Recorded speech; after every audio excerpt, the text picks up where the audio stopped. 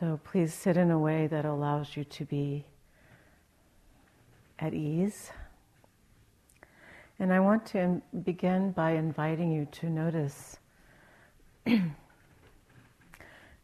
again that basic, very elemental reality of sitting on the earth. Just noticing how that feeling of being planted on the earth comes to you.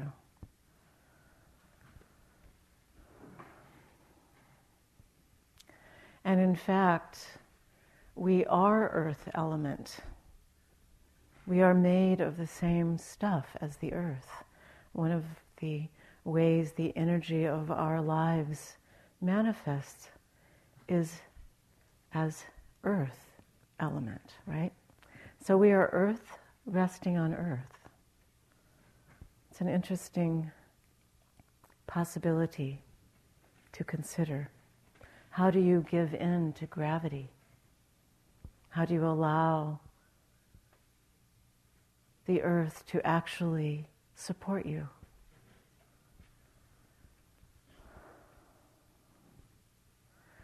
And that realization that we don't have to hold ourselves up as much as we usually do. You know, the way that our shoulders have a tendency to move towards our ears is extra. So I invite you to allow that feeling of support as we continue tonight. And one other possibility, which is to feel your hands. Notice this most ordinary, mysterious reality, what we call our hands. And just take a moment to see what is the sensation here. There might be warmth. There might be vibration.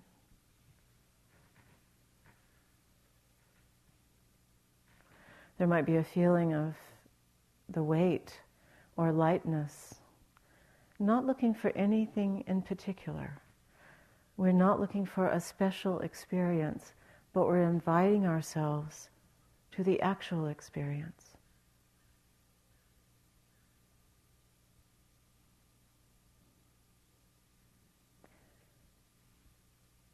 And so as we continue tonight, I want to point out to you that in this practice we are cultivating an awareness that is both grounded and spacious.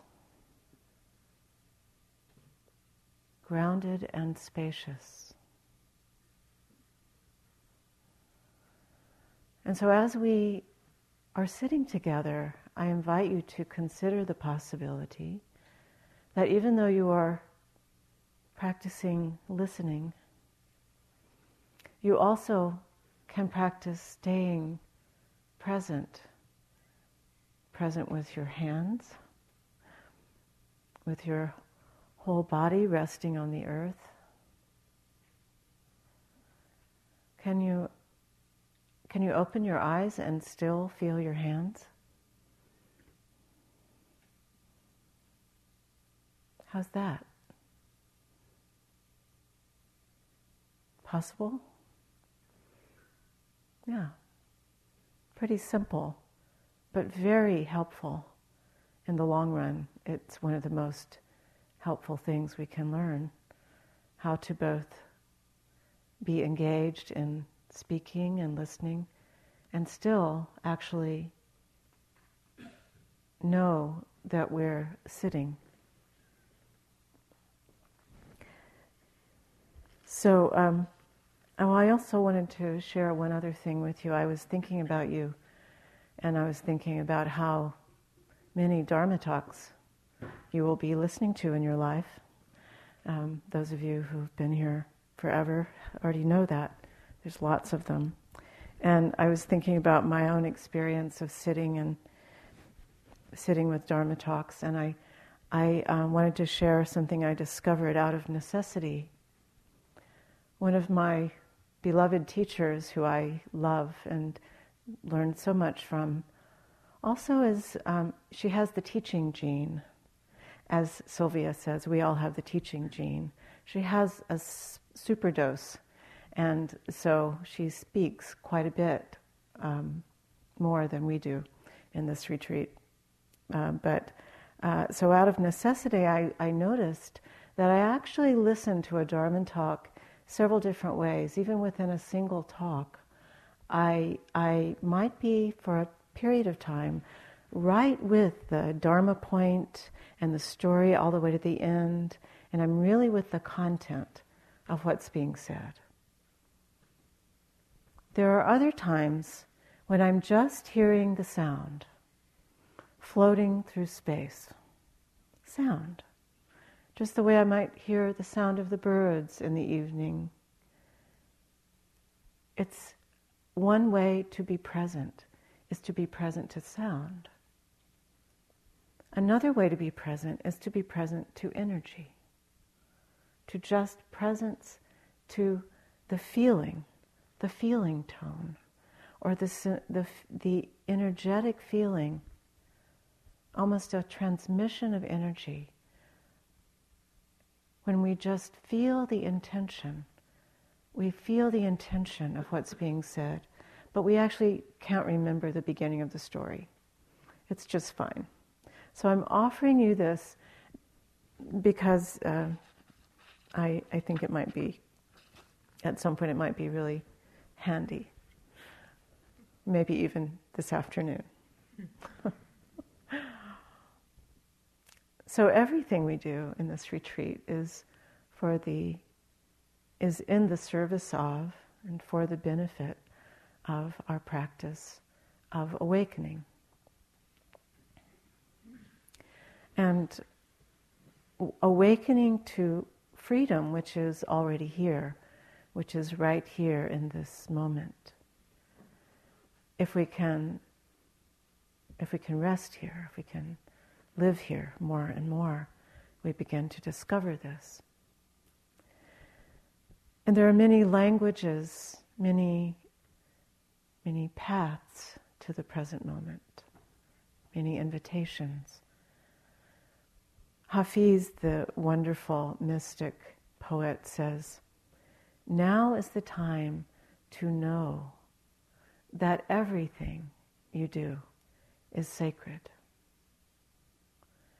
Now is the time to deeply know that everything you do is sacred."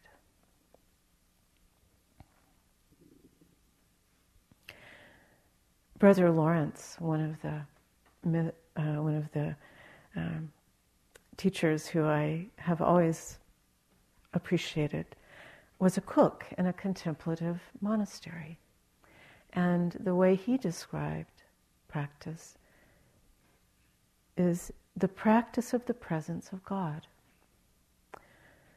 And in this practice, everything becomes an opportunity to be fully engaged with whatever is unfolding in the moment, whether it's chopping vegetables, washing pots, practicing the presence of God, in which nothing is left out. There's the devotion to the revelation of any moment. Many years ago, I attended a Zen session, a 7-day retreat, which took place in a Trappist monastery in the New England countryside, a place called Spencer Abbey. And half of the participants in this retreat, this was about 1976, half of us were hippie Buddhist practitioners, and the other half of us were these venerable Trappist monks who had been a lifetime in their cloistered monastery, and they were there in their black and white robes and their venerableness. And we all sat together for 7 days. And the Japanese Zen master, who was the teacher for this retreat, every day he said the same thing over and over again. it was a pithy Dharma talk. He said, how do you know Buddha nature while looking at pine tree? And then he would say, how do you know God while looking at pine tree? Over and over again, same question. It's called a koan, unanswerable question, reminding us that it's really not about words. It can't be really captured in words what we're, this freedom which we are here for. And so words can only point to what can actually only be experienced directly. In our practice, we talk about coming home, coming back again and again to the direct sensing, the direct experience, to drop below the level of words, to drop below the level of our ideas about life, our ideas about our own life. Sylvia pointed very clearly last night to how quickly the rug can be pulled out from under our ideas about our lives, how quickly our health, our families, our work can change in a moment.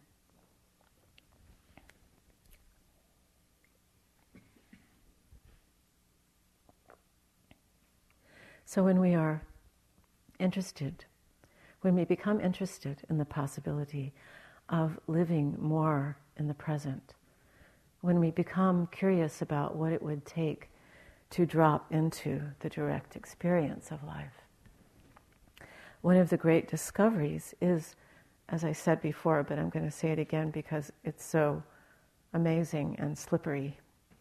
You know what I mean? Things are slippery, these insights. It is that we are being invited not to try to find something special to be present for. We are being invited not to a special experience, but to the actual experience. We are being invited to the actual experience. We are being invited to be present to what is right in front of us, whether it's the pine trees in rural Massachusetts or the rolling round hills of Spirit Rock, whether it's the 10,000 joys or the 10,000 sorrows of our lives. And so whether the experience in this moment is easy or hard, pleasant or unpleasant, or the body is comfortable or uncomfortable, whatever's happening, we are cultivating a way of meeting this moment, whatever it may bring, with a quality of attention which is generous, kind, which is open and receptive, spacious and inclusive. I especially am fond of the inclusive quality of this practice. It feels trustworthy to me that whatever I experience, I can include in my practice. It just feels such a relief that even though sometimes I may leave myself out, or I may have some part of myself that I leave outside of the door of my heart, my practice is not leaving anything out. I sometimes say, when I'm trying to convince someone that they too are included, whatever we bring to our practice, we are included. There is space for it. Sometimes I say, find me something that is not included in this practice and come and tell me. It's such a miraculous thing to feel that whatever we bring, there is space for it.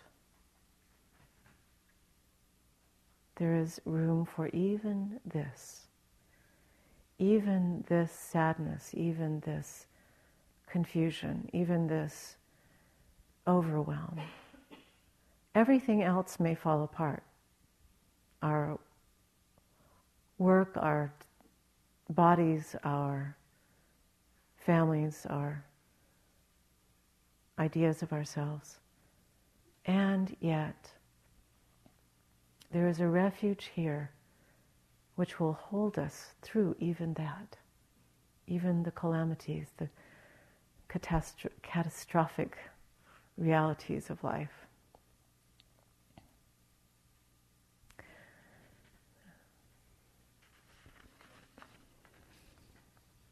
Our habit and our conditioning tells us that who we are is the content of our experience. Now, this word conditioning is also a really important word. The Buddhists use this word a lot. Conditioning. We all have it. We are all the product of at least one lifetime of conditioning. At least. That means that we should not be at all surprised by anything that arises in our minds. Big surprise. Where do you think that judgment came from? This was not your idea, this judgment. It is a conditioned response. It comes from a long history. And we don't have to dissect the history. We just need to notice, judgment. Or, analyzing.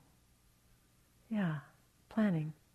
These are the realities of my conditioning. This is how I have made my way through my life. This is how I've survived. What do I think? It's going to all disappear because I came to a retreat? No, we bring ourselves with us. We can't say that enough times. I'm sure that's been said at least once. It's true. So gradually we begin to see that the more we rest in the awareness that holds it all, the more we rest in awareness itself, instead of identifying so much with the passing show, the more freedom there is. And the simpler life becomes.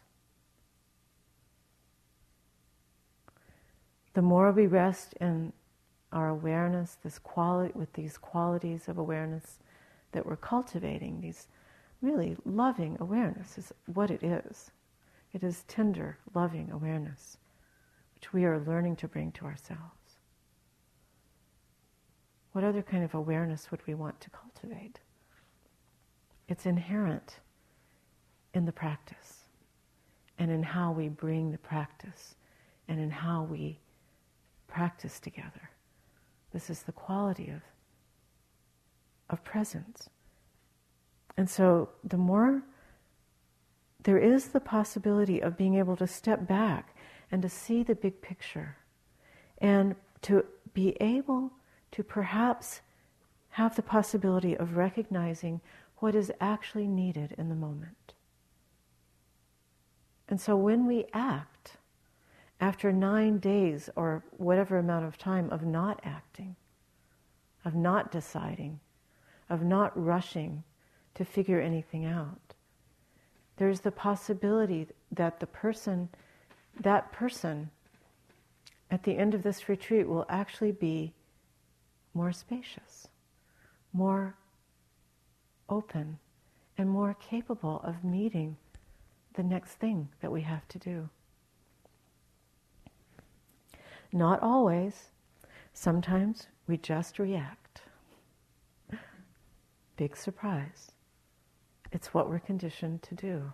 We are reorienting our cellular reality, our neuroplasticity, to use a coined phrase. We are reorienting towards a whole other way of being. It's not a one-time thing. It's a practice, and this is why we call it a practice. We are beginning to have the possibility that we might begin to trust our own wisdom. We might begin to trust our own capacity to see clearly. How does that sound? How does that feel? Our main job, I love my job, it's a great job, is holding up a mirror so that you can see how you're doing as you walk along your path. Oh, I really recognized that. I really saw something different or differently. I really recognized. Sometimes the recognition is recognizing how much we don't see. And that's really important. Recognition, another one of my favorite words, to recognize the moment of contentment, the moment of relaxation, perhaps. Sometimes someone will come in and say, I've been feeling really, I don't know, it's like I don't have my usual edge, or, I just don't feel quite alert, and I don't feel quite with it, or, And as we continue to explore what they're actually experiencing, it turns out they are experiencing relaxation, which is what they came to the retreat to experience, but it's so unknown, it's so unfamiliar, that it requires someone holding up a mirror to see, wow. It's such an unknown experience. And it's very helpful to recognize when we touch into this unfamiliar territory, which could be anything for you. It could be alertness for the first time. Sometimes people sleep for the first few days, and then it's like, oh, I feel so bright. So whatever's happening, to recognize it, this is the path, this is the unfolding. And so how we meet the moment, the quality of our awareness, the moment with spaciousness, is one of the important aspects of our practice, which we are cultivating. Whenever we find ourselves contracting in the face of something that is difficult, uncomfortable, unfamiliar, it's a signal, it's a reminder. Invite in some space, invite in some relaxation, check to see that you're allowing the breath to flow. Sometimes, literally, inviting in more space is helpful. You might find that you would like to sit outside. You might like to open your eyes a little bit, to let in a little bit of sense of the space in which we're sitting, just to open up the inner space. Inner space can be cultivated sitting quietly without taking a walk, without sitting outside. And it's important to allow yourself to do both, to become aware of the inner sense of space and to really recognize it when it comes, when it arises.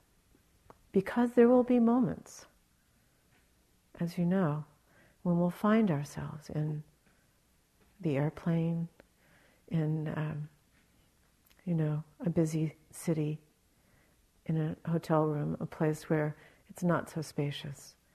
And so this cultivation of space is both an inner and outer experience, which we are blessed to be in this particular environment to support us in this. The other aspect of our practice, which we're balancing with this sense of spaciousness, is groundedness. And so establishing this awareness in our bodies is, again, part of the practice. And so I invite you to notice. Can you notice your body? Maybe we could breathe together. That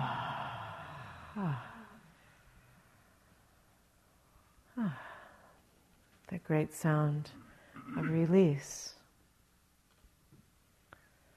And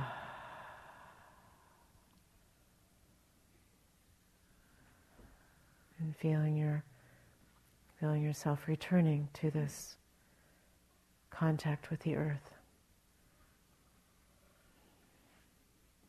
That feeling of support, of stability, of solidity, of the earth being here when you need it. Joanna Macy, one of our wise elders in our community, says it like this. She says, all of our sensations are signs of life. All of the feelings in our bodies are signs of life, letting us know our nature, letting us know that we are inseparable from the natural world, inseparable from the elemental reality of life. That we are made of vibration, pulsation, warmth, coolness.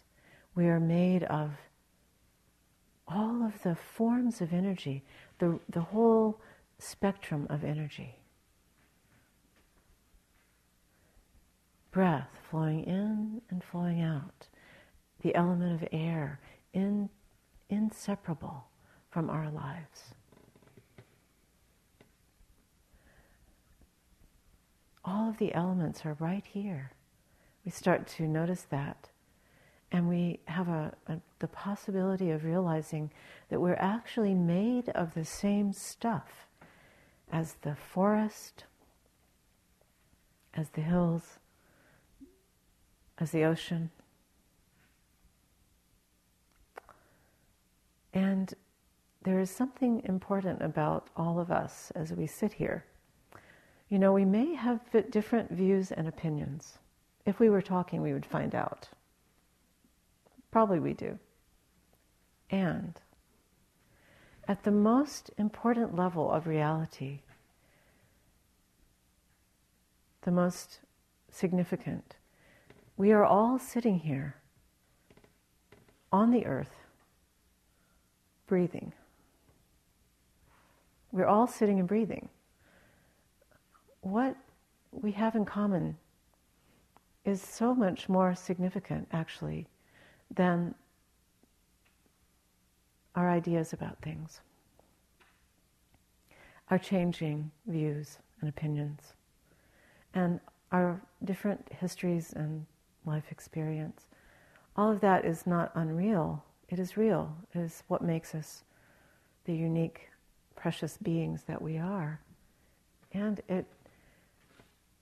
when I first began to hear this teaching, it had an important influence. It had a big impact, actually, on my life. And what happened, two things happened. First, I began to realize that I'm not alone. At the deepest level of reality, and a deep loneliness in me was healed. At this primary level of reality, a deep loneliness was healed. I realized I'm actually made of the same stuff. I belong here. I'm part of this. Even if I don't always feel connected to all the people in my life, I have this connection with the natural world as a refuge. I'm made of the same stuff. How could I not belong here? And the second thing that happened that was deeply, deeply important is that I dropped to another level of permission, another level of realizing the possibility that I can live in this level of elemental awareness, that I can live in my body even when it's not comfortable. Because there is something very real about this. There's a deeper reality here than any of my ideas about life. In the direct experience of my living reality in my body,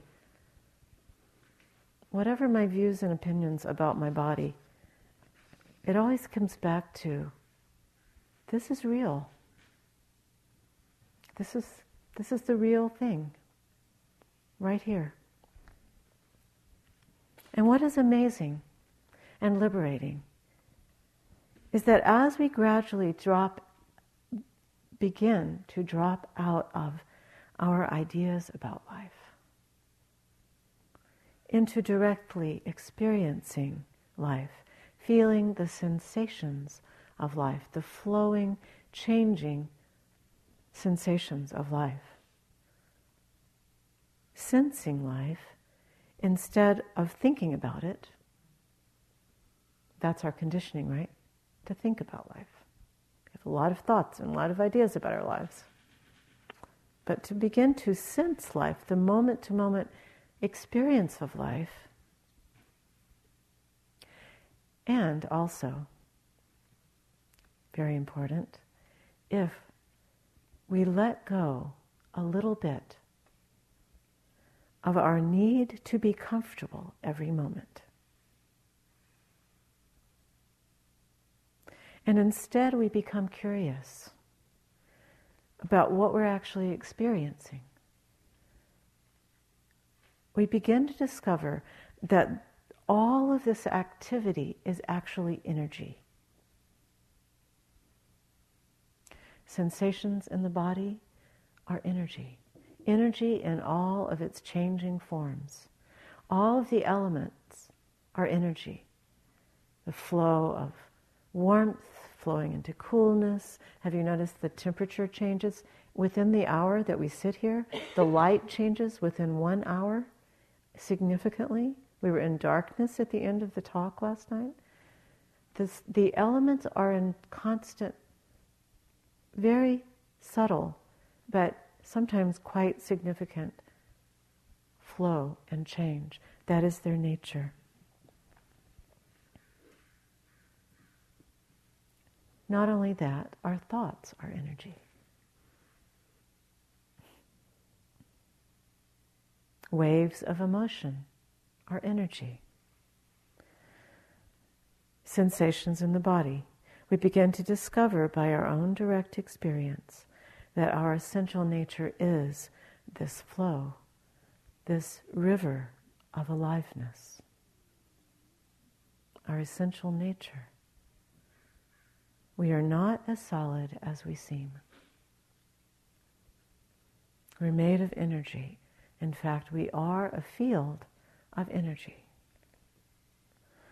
And the nature of energy is to flow, to move, to change forms. That's the nature of energy. It wants to move. It changes forms. We'll come back to that this evening. Energy wants to move.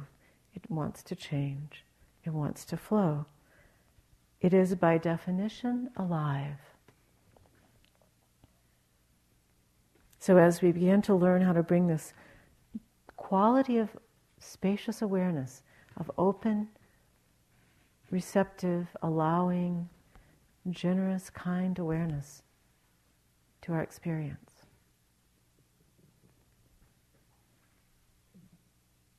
In which there is no demand and no expectation that things will be a particular way. We may discover that the energies that we have experienced as being so solid, so seemingly unchangeable, can begin to move, can begin to flow. And we all have some things in our lives that we think are unchangeable, cannot change. What if anger transformed into clarity? What if confusion transformed into spacious awareness? So many possibilities. In the language of the Buddha, all of this is called anicca, change, impermanence. This morning, Larry mentioned that we have these tendencies to notice what's pleasant and to want to hold on to it, to have it happen more, to push away what is unpleasant. And additionally, there is also going to sleep, the going to sleep to what is not so interesting. And there is a way in which we all specialize in these energies, these tendencies. Have you noticed? You might have a specialty or two. You might tend towards grasping, or you might tend towards pushing the world away. The whole, we call it the aversion family, all of the energies of pushing the world away. And so the teacher of my root teacher, the Burmese master U Ba Khin, focused his teaching right here at this point.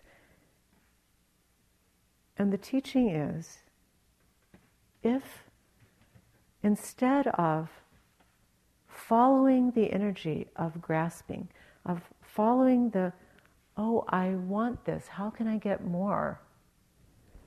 Or how can I reorganize this because I need this to be different? Or what? Instead of falling into those energies that take us out of the moment, if instead we just notice that tendency, we just notice that impulse. And instead of following the storyline, instead of following the thought or the impulse of that moment, we instead stay with the energy in our bodies. Stay with the direct experience. Stay with the sensation. What is the feeling of that impulse? What is the feeling of that comes in our bodies when there's that impulse to move out? And what if we become curious about that? Become interested. Instead of following the story, the thought, the endless thoughts, the endless thoughts. Have you noticed that endless aspect? Once we know that deeply, then we're ready for this teaching. Okay, well, what's the option? What are my options here? Okay, I can follow the endless story, the loop, the story I already know the end of, the one that I've already tried to change several times, but it always ends up looping. I can choose instead to drop back into the direct experience. what's the actual experience in my body when that story arises?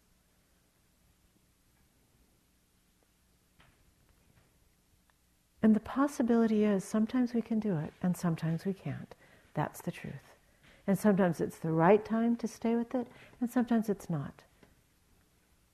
It's really important to have a lot of space around this, especially when it's an intense or challenging storyline or energy or wave of emotion. And there is the possibility that we might have a taste of freedom if we allow ourselves to come to resting in, exploring, staying present for this natural flow of energy, the way sensations change, arise and dissolve, flow into something else.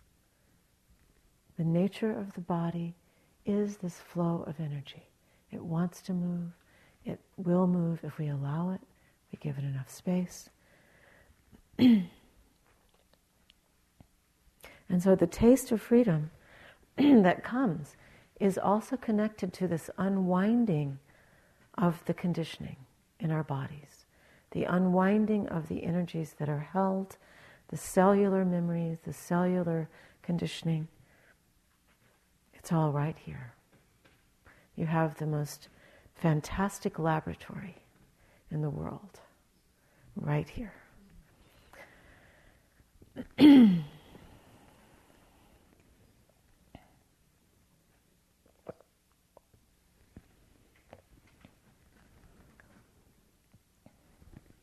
So when I first heard my teacher, my root teacher, Ruth, talking about this, I had no idea what she was talking about. I was just totally in the dark. I lived so far away from my body, I couldn't even relate to the language or, what's she talking about? But I knew that the freedom that she was describing was what I wanted. And so I started following her around. I moved in with her. I walked her dog and made her tea and whatever I could do. Don't get any ideas. I don't do this with anyone. So I usually don't reveal the fact that I lived with my teacher and waited on her for 2 years, but it slipped out. And I also don't necessarily recommend you move in with my teacher, who still would probably take you in at the age of 90. Only special people qualify for that. You have to be really, really clear with boundaries. So it's the higher teaching. If you're ready for the higher teaching, come talk to me. Well, that was a little aside. I don't think she would mind if I said that. How much I deeply appreciate her is so deeply interwoven into everything that I'm saying that she wouldn't mind if I acknowledged that it was a challenge for me, deep challenge to be that close to the higher teachings all the time. So anyway, I thought that what she was talking about was something mystical, which I would never have access to. I just wanted to be around it because I thought, well, I'll just hang out in the space. And actually, it was true that it was something quite mystical and totally ordinary. Because what she was inviting me to was to begin to live right here, in this present moment, in this body. Not in my real body that I sometimes imagine, well, someday I'll get back to my real body. No, actually, this is it. So there was not an ideal thing that I was supposed to be trying to find. It was the direct experience of what was actually happening. And so that became the mystical, ordinary reality. You have such deep gratitude for that.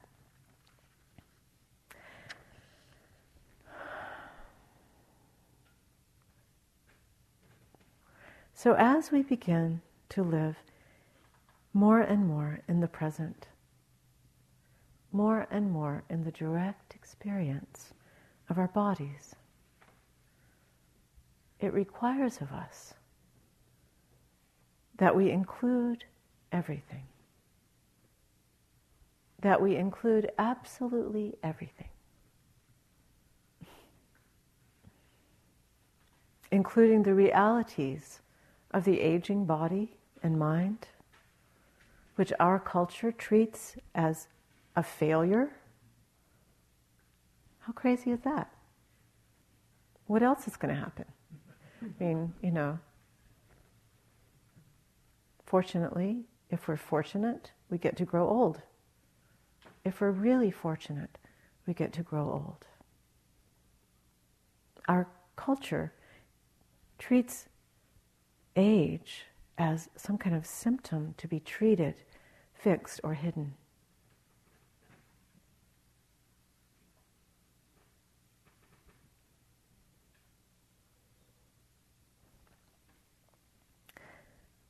Including the limitations of our bodies. We have to open to the limitations, the actual limitations of our bodies. We have to include that. We live in a culture which is so out of touch with the natural cycles, the natural rhythms of life, that we learn to override even our ordinary everyday tiredness. As I've started to get older, at a certain point, I really had to learn this, because what I discovered was that if I didn't include tiredness in my awareness, the longer I live, the less aware I could be. Did you follow the logic of that? The more tiredness there would be with my aging process, and so if I was not willing to be present for that experience, there would be whole sections of my days when I wouldn't be present. So it's kind of out of necessity, I have begun to make friends with this experience. So what if instead of overriding it, we ask ourselves, what is the feeling of this tiredness? Larry asked us that this morning. We can't say this enough. What is the actual experience? How does it feel in my body? Maybe there's a lot more of that feeling of the earth element, of the heaviness when we feel tired. Maybe there's a feeling of warmth as we're about to fall asleep and fall into the well. But to notice that, warmth, heaviness, tiredness. Become interested, become curious. One of the things that happens, you may notice, you may already know this, is that we become curious and we actually wake up a little bit. We become interested. Wow, I've never actually noticed. What is the sensation in my body? And also with everything else. What if we became curious? Then we might actually notice that moment of contentment, which we came to the retreat for, but which could easily just slide right by because we were thinking about the past or the future. And we didn't recognize that we were actually feeling content now. We were so busy comparing it to, this is so much like that time when I was, in Machu Picchu, and I was so content. And we absolutely miss the fact that what we're actually experiencing in the moment is contentment. We're really fascinating creatures. This becomes an endlessly fascinating process. It actually makes life incredibly interesting the more you notice what's going on. Embarrassing sometimes to discover what's going on. But ultimately, it's really a great adventure. And as we navigate this territory, it is helpful to remember one more thing that I just want to name, because I think sometimes in this practice, and certainly in this talk, there's been a lot about kind of the wisdom aspect. But as you may know, the Dharma has two wings. In order to stay in balance, we need the element of compassion. We need the energy of compassion. In order to stay in balance, wisdom and compassion are both absolutely essential. I think if I still could remember what happened this morning, or, certainly the last 25 years, if I actually could remember all of the interviews that I've done, and if I could tabulate, I would probably say that the one thing I spend most of my interview time with is inviting compassion for ourselves. So if you think that you are the only one who has an issue with being able to transition from feeling compassion for everyone else in the world except you, you're not. You're in very good company. It's one of the most important and challenging parts of practice. And so I want to take a moment as we close just to allow you to recognize the importance and just feel that in yourself.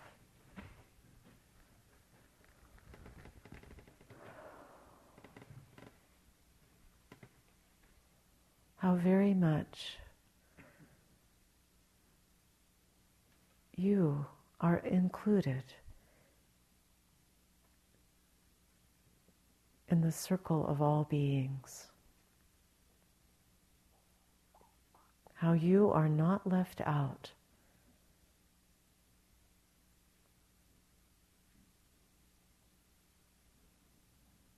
And just like everyone else in this room, on this planet, there are times when you need to be touched by the tender mercy of compassion.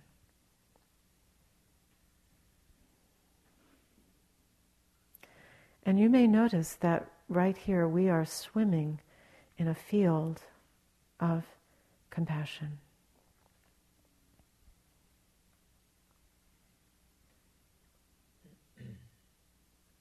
Cultivated by the hundreds of beings who have come here, just as you have come,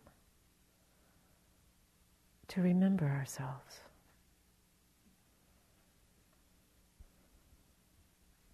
And to remember the absolute necessity of compassion.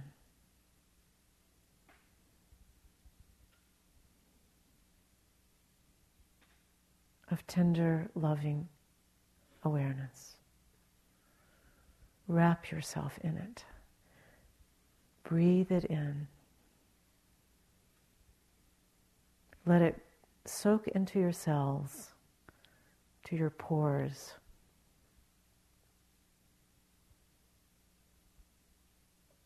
Rest in it.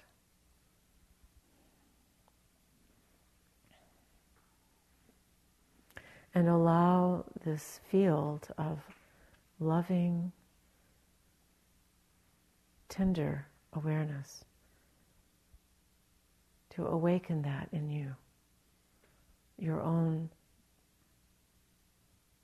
capacity is right here.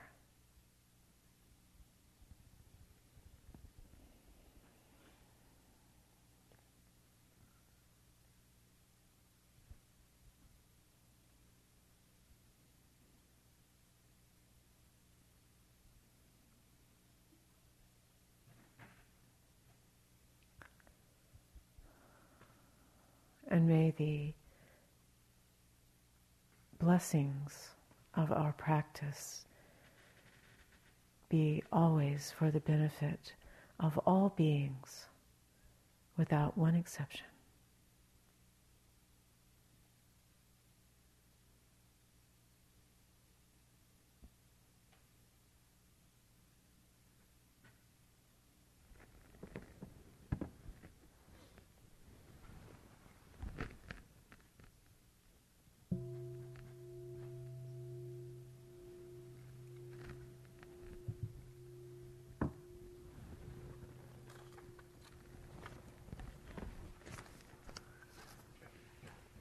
Thank you. We have two announcements. One is to remind you that we have an extra 45 minutes to come back, and we'll be back together at 7 rather than. Thank you for listening. To learn how you can support the teachers and Dharma Seed, please visit dharmaseed.org/donate.